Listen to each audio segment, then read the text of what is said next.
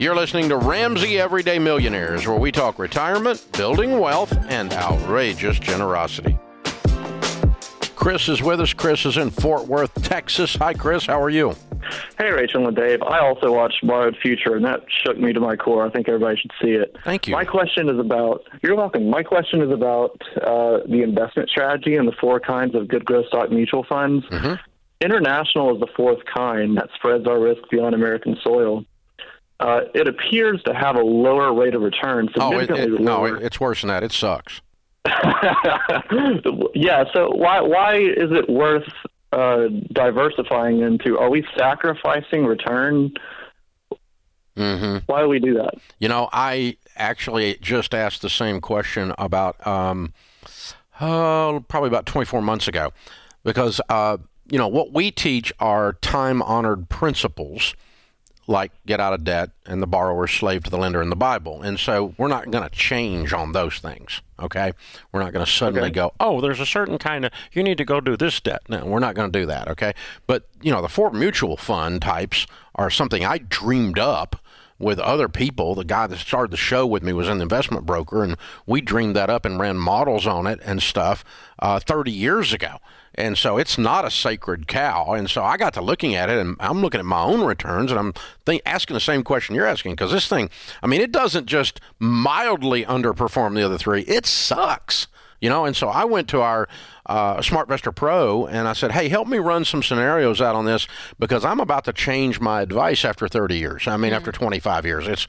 People are going to be shocked. They're going to fall out on the floor. Dave Ramsey changed, because he never changes, But I never change because I'm right. But if I'm wrong, I need to change. So we dug into it, and I had him run a bunch of scenarios out, and I said, okay, what if I didn't have, for the last 30 years, if I didn't have international in the mix, if I just did the other 3, run out what would have happened, and run it out if it was in there. And certainly if you run it out in like 5-year blocks, or certainly the last 10 years, you would have overperformed not having it in there. So my advice, but the weird thing is, what he did do is he pulled up all of the weird times in the economy. We're kind of in one of those right now, as a matter of fact, like a bear market. And we found that the international shored up the others because they would dive down below it and then come back up past it. And the diversification actually did work to where you ended up mathematically better off, because of those weird anomaly downturns made up the difference. And we ran it out. You can get with a good investment broker like our SmartVestor Pros, and they can run hypotheticals, they're called, on the computer. And you can put, let's pick 4 good mutual funds that are in the 4 categories with long track records, and then let's run it with it, run it without it, run it in, for 15 years, 5 years, 10 years, 20 years, 40 years. Let's run it back and forth as best we can. Let's see what would happen if we hadn't put it in there. Have we been making a mistake all this time? Because I was having the exact same question you got, Chris. It's a really good question, is my point, I think. But the weird thing was, it worked out better to have it in there, so I kept it in there. But it still kind of baffles my mind a little bit, because it sucks so bad. Is it? I have a great SmartVestor Pro. Can I give a shout out to him on the air? Sure. He's Jake Buckwalter at Myers Whitaker. Everybody in 4, 5, 6, and 7 needs to call this guy. But he showed me the international, and it does coincide with what you said. I wanted to ask on air because I thought everybody should know.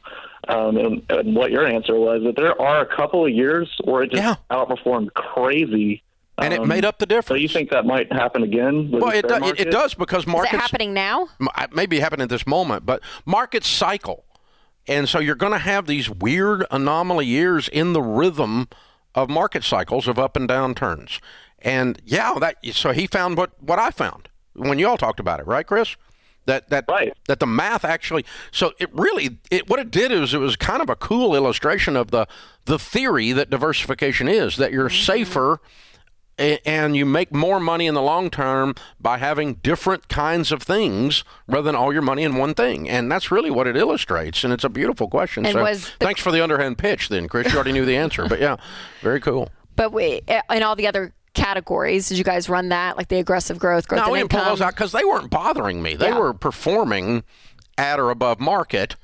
But the international is just like, it's just, I make some bad metaphor. But yeah, it's that'll get me in trouble. But it's not happy. It's not as happy a fund. I mean, and our category. But there's a weird thing that some of these, it's a foreign market stock that you're buying, and things are happening in those markets in a Germany or that aren't happening here at the same time. But with this downturn, because it feels more with inflation, all of it, it's a global. Yeah, but a lot of it is global. Sometimes you'll have a global upheaval, but yet the international the still. Particular profitability of those particular companies in that it's not exactly inverse to every negative thing. Right. But it's enough that it just proves out the theory of diversification. There you go. Yeah. So the Bible does say there is, one scripture that deals with this, but it doesn't point out the foreign mutual funds. It just says in Ecclesiastes, spread your portions to 7, yes, to 8, for disaster may come upon the land.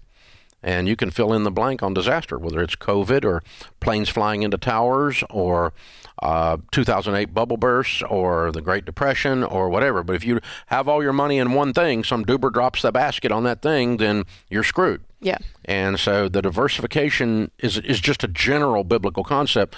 And, we knew in the investment world 30 years ago when I started doing all this stuff that you don't put all your money in one category.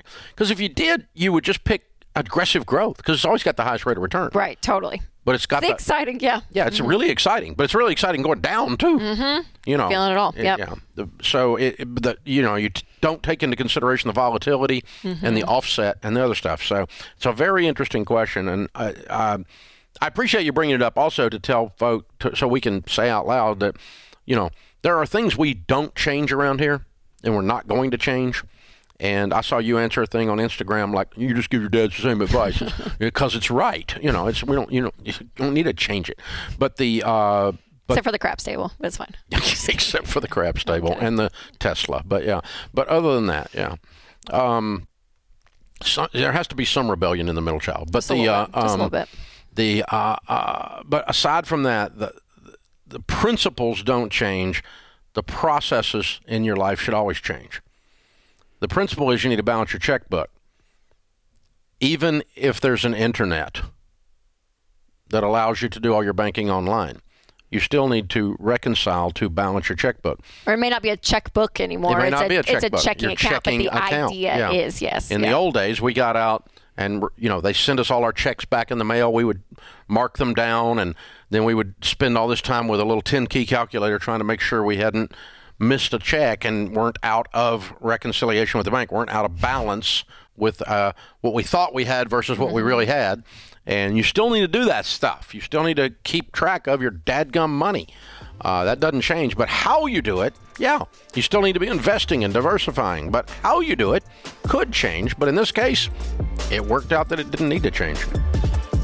Thanks for tuning into Ramsey Everyday Millionaires. To check out all our podcasts, just search Ramsey Network on Apple Podcasts, Spotify, or wherever you listen.